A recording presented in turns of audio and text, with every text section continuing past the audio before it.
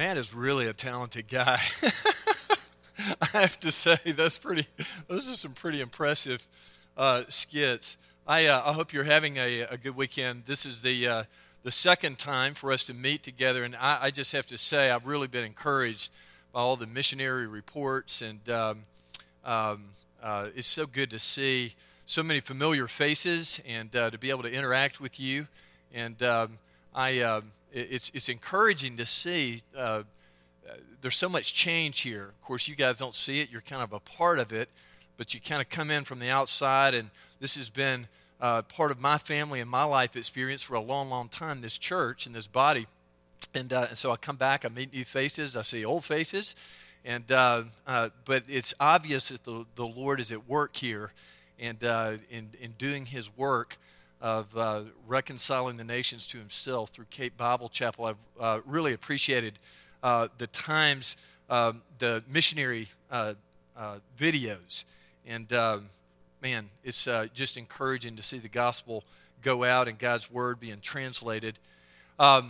Just as a reminder for those of you who weren't here last night, we talked about the basis for missions, and we said that the basis for missions, let me just see for those of you who are actually here, if you remember, what is the basis for missions? The authority of Christ. Good. It's always encouraging to a speaker. You know, you read all these stats, and it's like, they're only going to remember about 2% of what you say anyway. It's like, good grief, why write the talk? And because the Holy Spirit works. And so I was telling Grant this morning, that if they don't remember anything, I just hope that they get it's the authority of Christ that is the basis for missions. Today we're going to talk about the means for missions. That's the love of Christ. We're going to look at that more closely. But this has been my prayer for the last several weeks. I've been praying, number one, that in these talks, in these sermons, in this time, that you would see first and foremost, no matter what angle you take to missions, that Christ is always central to missions. Number two, I've been praying that the things that we talk about, that you would see would actually set a trajectory for your missions. We talked about last night that how you launch something sets a course for its success or failure. So it's really important that if we're going to reach the world for Christ, and the basis for missions is the authority of Christ, then obviously the authority of Christ has the power to set a trajectory that takes us to the whole world. Today we're going to be looking at a little bit different angle on this, not only the basis for missions, but the means for missions. If you would, just bow with me and pray, and we'll dive into God's Word. Father, thank you for this time together. Lord, we pray that you would captivate our hearts with Jesus Christ. Lord, He is not only the message of salvation, but He is the means, He is the motivation, He is our all in all. So, Lord, would you make Him prominent during this time today? In Jesus' name, amen. If you have your Bible, turn to 2 Corinthians 5, verses 14 through 21. I'm reading out of the ESV. Before I do, I want to share a quick story with you. It seems like yesterday I was actually living here in Cape during that time that we were talking about the invasion of Iraq. It was on all the television stations. It was on the news constantly. As a matter of fact, I can remember I was officing right over here as the buildup was taking place.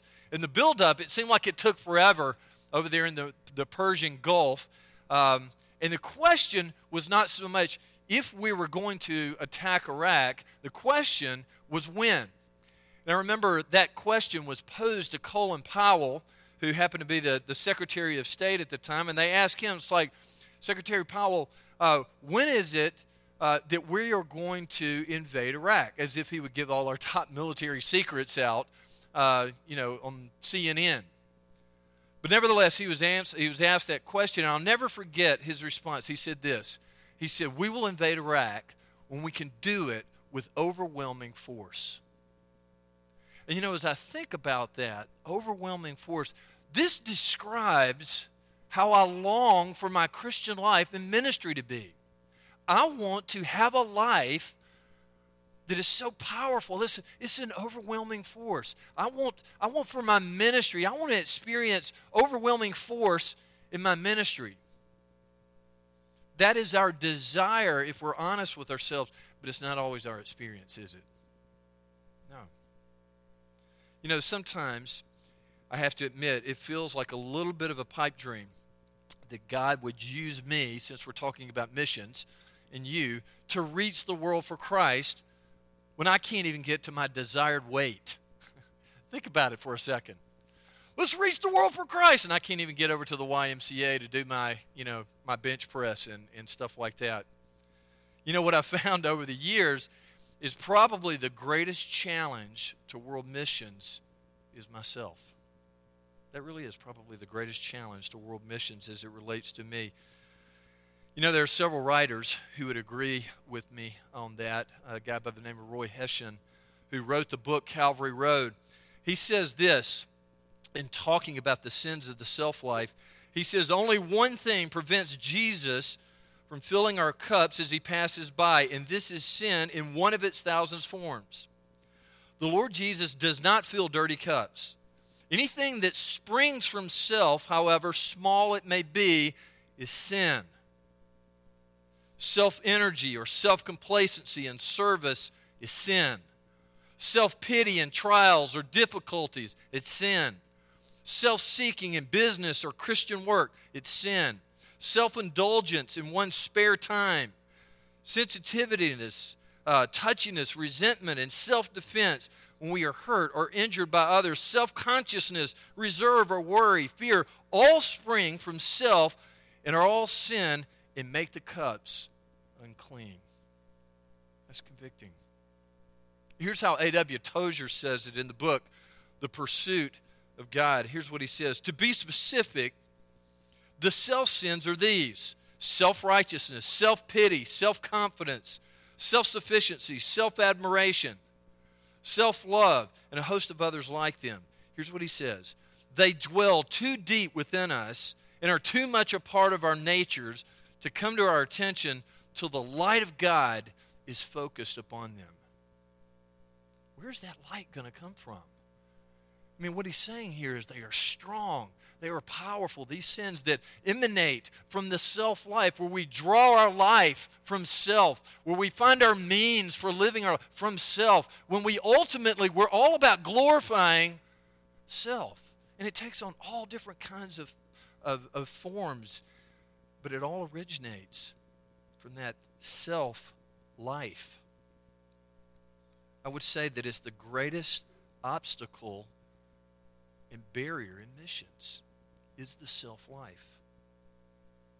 Now, the question is there a force so strong that can overcome my self-life and at the same time set me on a course towards missions? And the overwhelming answer is yes. We see it here in this passage. And this passage answers that question. First of all, let me just share with you before we get into the passage. Let me just kind of give you this passage in a nutshell. But first of all, this passage teaches us that if you are in Christ, you are an ambassador for Christ. If you are in Christ, you are an ambassador for Christ. You are a missionary. You are a representative. You are the one sent to represent Jesus Christ. And here's what this passage does, though. I think it teaches us 4 truths that I believe are helpful to overcoming the self-life, and it leads us to being good, effective, contagious ambassadors for Jesus Christ. That's where this passage goes. Let's look at the passage here. Follow with me as I read. For the love of Christ controls us, because we have concluded this, that one has died for all, therefore all died, and he died for all, that those who live might no longer live for themselves, there it is, but for him who rose for their sake, died and was raised. From now on, therefore, we regard no one according to the flesh. Even though we once regarded Christ according to the flesh, we regard him thus no longer. Therefore, if anyone is in Christ, he is a new creation. The old has passed away. Behold, the new has come. All this is from God, who through Christ reconciled us to himself and gave us the ministry of reconciliation. That is, in Christ, God was reconciling the world to himself, not counting their trespasses against them, and entrusting to us the message of reconciliation. Therefore, we are ambassadors for Christ, God making his appeal through us. We implore you on behalf of Christ, be reconciled to God. For our sake, he has made him to be sin who knew no sin, so that in him we might become the righteousness of God. Wow, that's a powerful passage. And it sets a trajectory. It's Christ-centered, and it sets a trajectory for how we overcome the self-life and puts us on a path to being ambassadors for Christ. Let's talk about this. How does this affect us? Let me give you 4 points. Here's where I'm going with this if you like to take notes. As an ambassador for Christ, we are first of all compelled by the love of Christ. Number 2, as an ambassador for Christ, we are also convinced by the cross of Christ. As an ambassador for Christ, we are, number 3, committed to live for Christ. And finally, as an ambassador for Christ, we are called on behalf of Christ. Let's look at these things quickly. First of all, the ambassador, as an ambassador for Christ, we are compelled by the love of Christ. We see that in verse 14. Right off the bat, Paul says this. He says, for the love of Christ controls us. Paul is a missionary. He's planted this church in Corinth. And basically he's writing back. And this is a very interesting letter. But Paul is defending his ministry to the Corinthians. And basically, if you were to shut this down, Paul is answering the question, what motivates you to live the way you do, to minister the way you minister? What motivates you to make the decisions that you make? So Paul is bringing us down into, he's answering this question. And here's his adamant answer is, for the love of Christ controls what I do. Why did you come here, Paul? The love of Christ. Why did you say the things you said? It's the love of Christ. Why did you do it the way you did it? It's the love of Christ. So Paul had planted this church. It had obviously been a rocky road. You can see it as you read it, all the different problems they had going on. He had dealt with some very challenging sin issues in the Corinthian church. And now he was dealing with some false apostles who were influencing the Corinthians against Paul. And so he's writing a response to that. And I think the Corinthians, to be quite honest with you, are not real sure what to believe about Paul. And Paul is clarifying some things. He's setting some things straight. At the same time, he's teaching us some amazing things about the Christian life and what it means to be a missionary for Jesus Christ. So Paul gives an explanation of why he lives the way he lives. And by doing so, he challenges the Corinthians. But basically, here's what he's saying here. When he says Christ's love compels me or controls me, he's saying 3 things. Number 1, he's saying Christ's love gives me a passionate desire to please Christ. So when he says the love of Christ controls me, he says, man, what Christ has done, his love for me, gives me a passionate, contagious desire for Jesus Christ. See, one of the things they were doing is challenging his lifestyle. I mean, think about it. Just look at it at face value for a second. Paul goes kind of from town to town, and what happens to every town he goes into? He gets beaten with rods or stoned or flogged or put in jail and arrested and and then usually he's thrown out of town, and what ends up happening? He comes back to the same town. So what they're doing is they're questioning, Paul's undignified lifestyle. Seriously? An apostle would live this way? Paul says, absolutely. You don't understand the love of Christ if you don't understand the trajectory of my life. When you understand the love of Christ, what happens is it fills your heart with gratitude. It fills me up to the point that I'm overflowing. And therefore, there is no sacrifice I'm not willing to make. There's no beating I'm not willing to take. I'm even willing to look like a fool for Christ's sake. That's how powerful his love. I'll do anything God's love, Christ's love, compels us by giving us a passionate desire for Christ. But there's another way in which Christ's love compels Paul. It purifies our motives. You see, one of the things that Paul is being challenged on here again is just what kind of credentials does he have? Can we really trust this Paul guy? They accuse him of self-promotion, and then they even bring up the fact that he really seems to be a troublemaker. And usually when you find troublemakers, what do you usually think in your heart, in the back of your mind? You're thinking, okay, you're talking about this guy is just kind of, he's self-promoting. And so he's creating trouble and stuff like that. And, I've seen some of that in the NCAA tournament already. There's just some guys who are all about bandstanding and wants everybody to look at them. And in a sense, this is exactly what Paul is being accused of. And so these guys are bringing these, I don't know exactly what they're bringing, but, these credentials, these unbelievable plaques of I am important, I am somebody, and they're contrasting. It's like, look at your pathetic Paul. And so they're challenging his credentials. But see, the love of Christ, Paul says, it purifies my motives. Here's what the love of Christ did for Paul, is it created an amazing humility. Paul even goes on to say, actually, this love of Christ stripped me from all the things that I used to build up and put on my resume and to promote myself and everybody, so everybody would know how important I was. He said, now I consider those things dung. They're doo-doo. They have no relevance in my life whatsoever. Paul says the things that used to give me significance and make me feel important, the love of Christ has stripped me of those things. You see, the love of Christ, on one hand, it fills us with the passionate desire to please Him. On the other hand, it strips us and it empties us of self. Here's when you really get down to studying this word in the Greek, this word control, it's translated here in the ESV as control. Some passages, some translation translates it as compels. Either one is fine, but I think control is probably the more accurate word, because here's what the word actually means in the Greek. It means that the love of Christ leaves us with no alternative but to live for Christ. It is so powerful, it leaves us with no alternative but to live for Jesus Christ.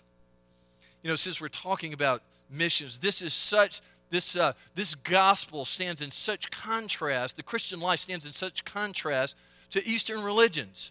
In most Eastern religions, the focus in those religions is all about emptying yourself. And so the goal, the way you live that type of religious life, is to empty yourself of all kinds of distracting thoughts and empty yourself. And my question for that is, what are you left with?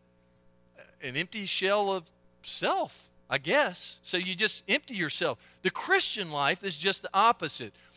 God's love, Christ's love, yes, it has an emptying impact on our lives. It brings us to repentance. So we're spewing out our sin in confession and repentance and humility and brokenness. At the same time, it doesn't leave us in that state. We're also being filled with God's love, so that we're actually controlled by God Himself. And so there's an emptying and there's a filling at the same time. That's the Christian life. And that's why Christ's love is so different than any other gospel out there. It empties us and it fills us at the same time. And it leaves us with no alternative but to live for Christ. David Livingstone, the great missionary, I went to visit there at Westminster Abbey. I wanted to see his grave, and we walked all over that place, and it's a pretty impressive. And finally, I just went over to one of the priests, and I was like, hey, where's David Livingstone's grave here? Where he's buried here somewhere, and he said, you're standing on it. And I looked down, and you've got all these different people. I mean, Darwin, and I don't even want to go into all that, but I'm thinking in my mind, man, this is the most prominent missionary, one of the most prominent missionaries in our history. This is a guy that opened up the whole continent of Africa to the gospel, and And literally, all he gets is a little plaque down here on the floor, and people are walking all over it, and you can't even find it. David Livingstone, let me tell you a little bit about him. He was a missionary to Africa back in a time where there were no paved roads there. He endured malaria countless times. He walked back and forth across the interior of Africa to the tune of 27,000 miles. This is back in the 1800s. He survived nonstop dysentery, virtual abandonment over and over again, ongoing hardships due to the slave trade that he was trying to expose. He lost his wife and 2 of his children to sickness during the course of this time. One time when he came back to England, he was asked why he became a missionary to Africa. He replied without skipping a beat, "I was compelled by the love of Christ." The love of Christ is powerful. At the end of his life, he was found in a remote hut in the interior of Africa in a kneeling position, dead. His journal revealed that he died while praying for the people around him there in Africa. The peoples of Africa cut out his heart and planted it under a tree, declaring that Livingstone's heart is with us. You can take his body, but his heart is here in Africa.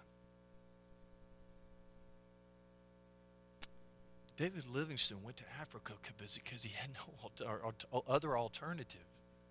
The love of Christ was so compelling. The love of Christ was so controlling. It left him with no alternative but to go exactly where God wanted him to go. Well, as an ambassador for Christ, we are compelled by the love of Christ. But secondly, as an ambassador, we are convinced by the cross of Christ. Look at what he says there. As he talks about Christ's love, he immediately switches gears a little bit. He says, for the love of Christ controls us, and it leads us to ask the question, well, how did you get to that point that Christ loves you? And basically, here's what he says. He says, because we have concluded this, that one has died for all, therefore all died. And he died for all. So he immediately, in answering this question, he takes us back to the cross. Where does his conviction, his deepest, most profound conviction about God's love for him exist? Right there in the cross. And if you're going to be compelled by the love of Christ, you have to be convinced, first of all, by the love of Christ. And if we're going to be convinced, you have to be persuaded by the evidence. That's why he says, because we have concluded this. This wasn't just thought, it wasn't just a superficial thought through thing and sentimentality or anything like that. Paul really examined the love of God. Why would I conclude that God loves me in this way? You know, one of the things that I see sometimes I'll send some guys I disciple out on this evangelism assignment. And I'm really one of these believers that, you know, you can sit around and talk about it and read about it and stuff like that all that you want to, and you're probably not going to get a whole lot of action. And so I tend to be action first, and then let's develop our convictions as we go, but get them going. And so one of the things I tell these guys, it's like, here's what I want you to do. We're going to do evangelism. Oh, no, man, that's scary. And it's like, I just want you to do one thing. I want you to go out, and I want you to ask people this question. How would you describe God? That's pretty non-threatening. Just ask them. Just get in a conversation with some of your friends. It's like, hey, Jimmy, how would you describe God? You know, and inevitably, here's the usual answer that people get. God is loving. Okay, that's a good answer. But then you take it a step further, and this is what it's always revealing. Those guys come back. I talked with them, and I really got in this great conversation with it. It just, all I needed was a question to get into it. But here's some follow-up questions. How do you know that he's loving? Don't have much of an answer for that one. What about, what does God's love look like? Don't have much of an answer. And what you find is a view of God's love that is uninformed and based on mere sentiment. And you know what? They have a superficial view of love, and therefore, God's love impacts their lives very superficially. Yeah, they know the right answers, but they don't know what's behind all that. So, if we want to see maximum impact, in order for Christ's love to have maximum impact on our lives, it must be built on deep conviction, and that deep conviction must be rooted in the cross. Let me give you 3 reasons why.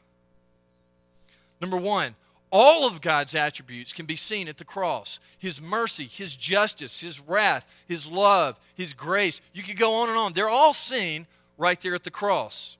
That's not the only place to see them, but we can see them all there at the cross. Number 2, the cross displays the consummation of God's attributes as seen in His purposes in history.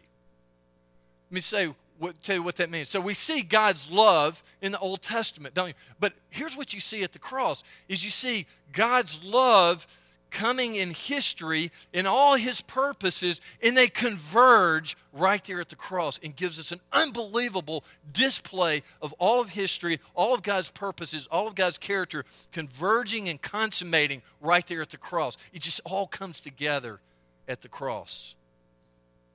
Number 3, the cross reveals the facets of God's attributes. So you can see the nuances of God's attributes there. So you take love, but love is like a diamond. It's got hundreds of facets to it. And God wants you to see all of them. You can see them best at the cross. I remember several years ago, my dad bought me a new television. We were really excited.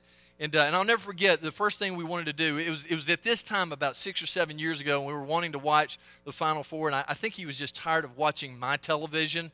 And so he comes in and it's like, son, I ain't buying you a television. And so we get it all set up, and we get it on television watching the NCAA tournament. And I remember Bob Costas, for some reason, was up there, and I was like, ooh, good grief, Dad, what's wrong with his face? And this is what he said there. He says, son, that's HD television. Welcome to big boy television, son.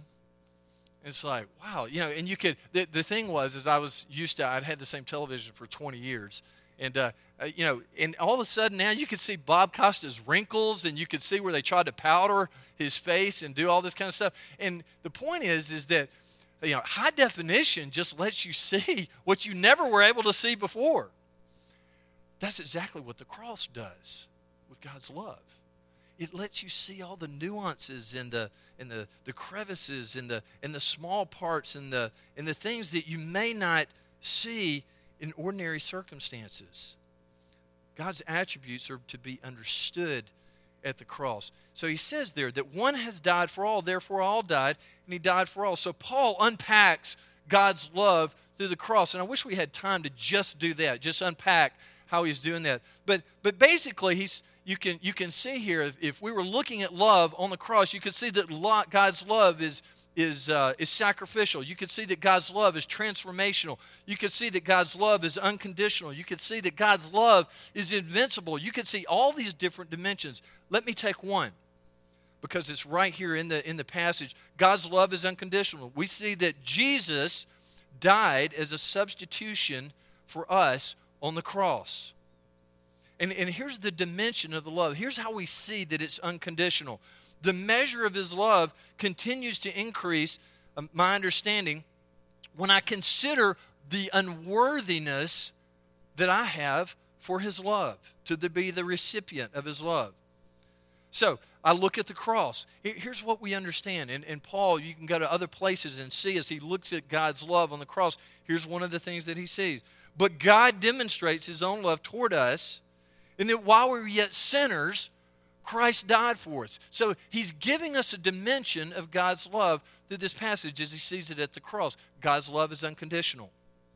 Here's essentially what he's saying there. When God demonstrates his love toward us, and that while we were yet sinners, Christ died for us, the cross helps us understand this facet here, that the proof that God loves us unconditionally is the fact that he initiated it to us when we had nothing to merit it. Isn't that beautiful?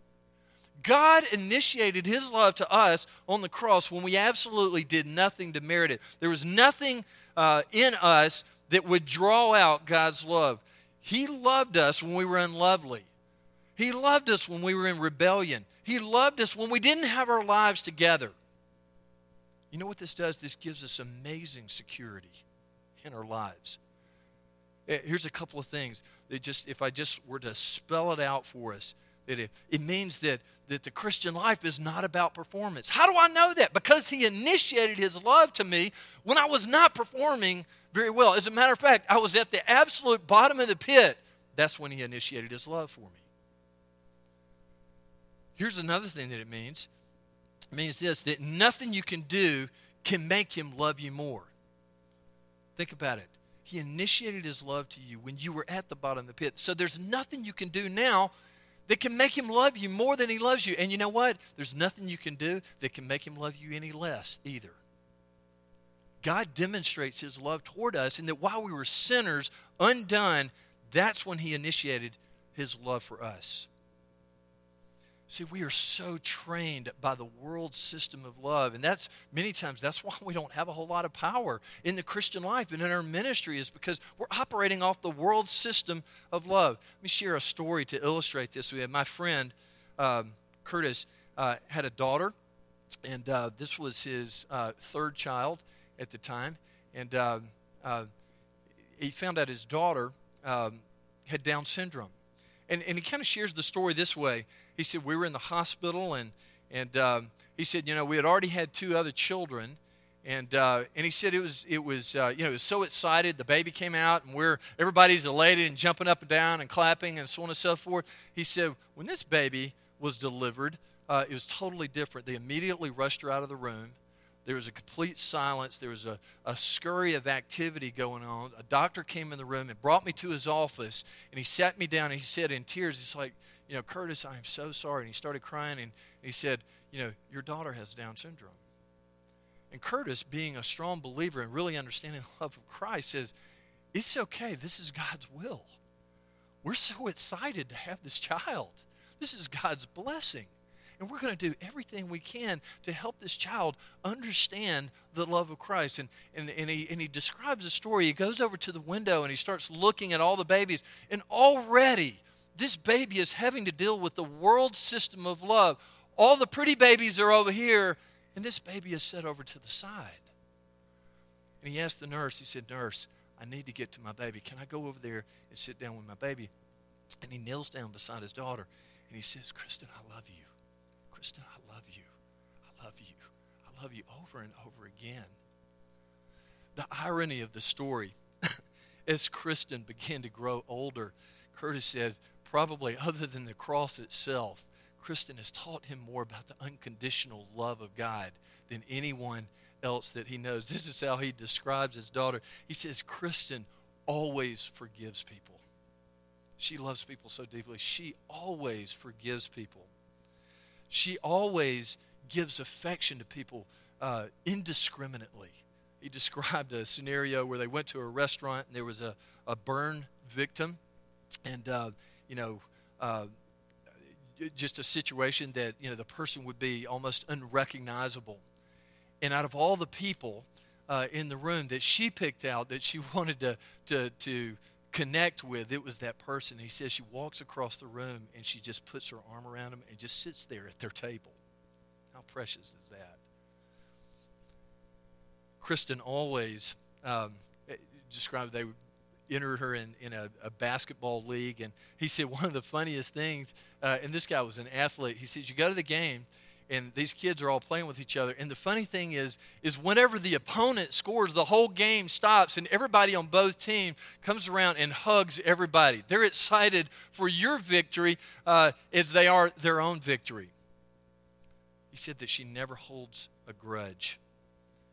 This is a picture of God's unconditional love, and we're so conditioned to the world system. We have got to see God's love at the cross. It's amazing to see it in Kristen's life.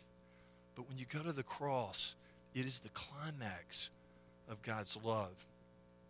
We see it most invincibly there. So, as ambassadors for Christ, we are compelled by the love of Christ. We are convinced by the cross of Christ. But here's the impact that it has. Number 3, we are committed to live for Christ. Here's what it does to us. That those who live might no longer live for themselves, but for him who for their sake died and was raised. See, his love for us doesn't just get us into heaven, it changes the whole trajectory of our lives. That's what we have to understand. It doesn't only bring us into the family, it sets us on a journey with power. It gives us no alternative. As a matter of fact, there's really only two alternatives. There are only two options in our lives as described in this passage. We can live for self or we can live for Jesus Christ. And so in our trajectory and moving towards being ambassadors for the world, we can never separate our relationship and understanding the love of Christ from mission. Think about how Jesus called his disciples in Matthew 4:19. He said, "Come and follow me, and I will make you," what? Fishers of men. So following Christ, intimate with Christ, understanding his love as we follow him, produces something in our lives. It makes us live for Christ, yes, but it sends us on a trajectory to make fishers of men for Christ, to make us his ambassador. And that leads us to our fourth point. And this is why we're here at a missions conference. It eventually climbs the ladder and it makes us ambassadors on behalf of Jesus Christ. And here's one point I would make. This is the only thing I'm going to say about this because our time is running out, is this. That an ambassador views the world differently. Because of the love of Christ, being seen at the cross of Christ, resulting in life lived for Christ, and therefore trajecting us or setting us out on a course to be ambassadors for Christ. One of the things that if you trace it all the way back, the love of Christ radically changes the way that we view people and things around us as an ambassador. Look there at verse 20. It says, verse 16. In verse 16 it says, "From now on, therefore, we regard no one according to the flesh. Even though we once regarded Christ according to the flesh, we regard him thus no longer." So, as God has made us his ambassador, he changes the way we think.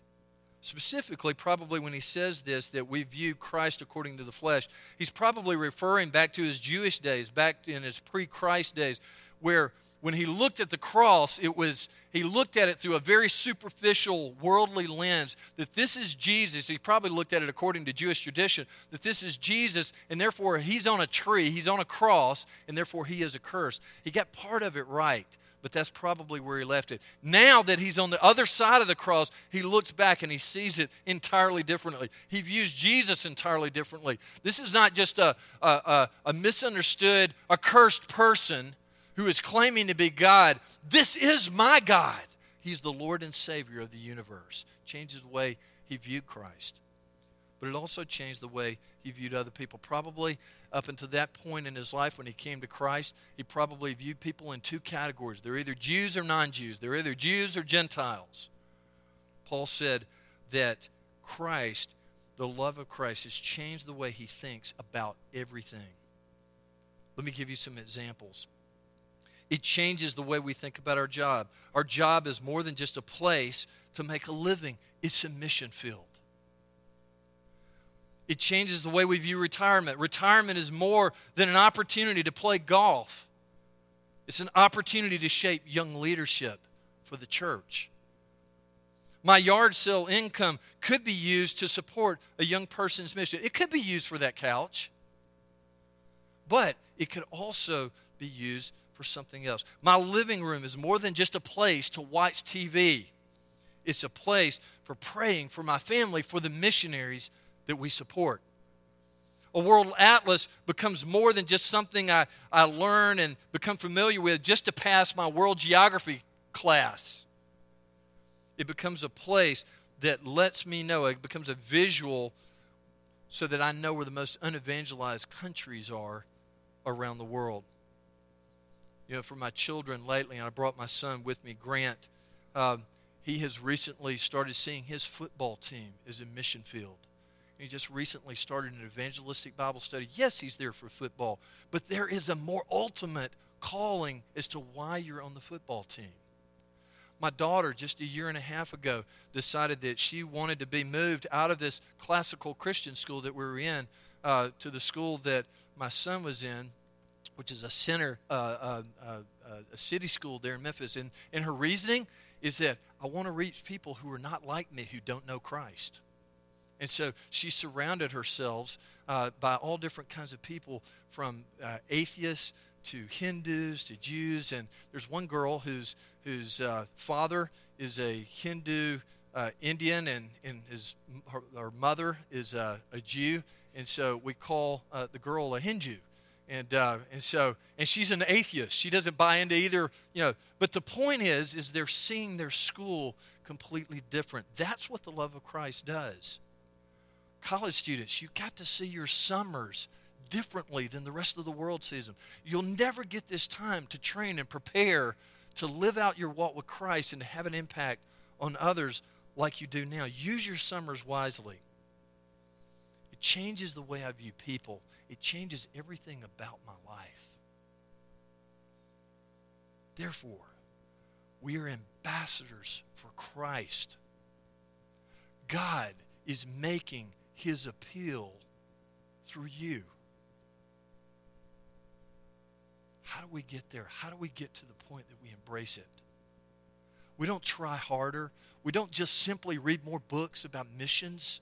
We don't simply just come to missions conferences, although I'm really glad you're here. It's the love of Christ demonstrated at the cross of Christ, leading to a life lived for Christ, and ultimately being sent out as ambassadors for Christ. May Christ be glorified.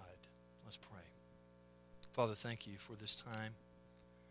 Again, Lord, we ask that you would set a trajectory for our lives that would be powerful, that would look like overwhelming force. Lord, would you be that in our lives? Would Christ's love take hold of our hearts and send us out into the world?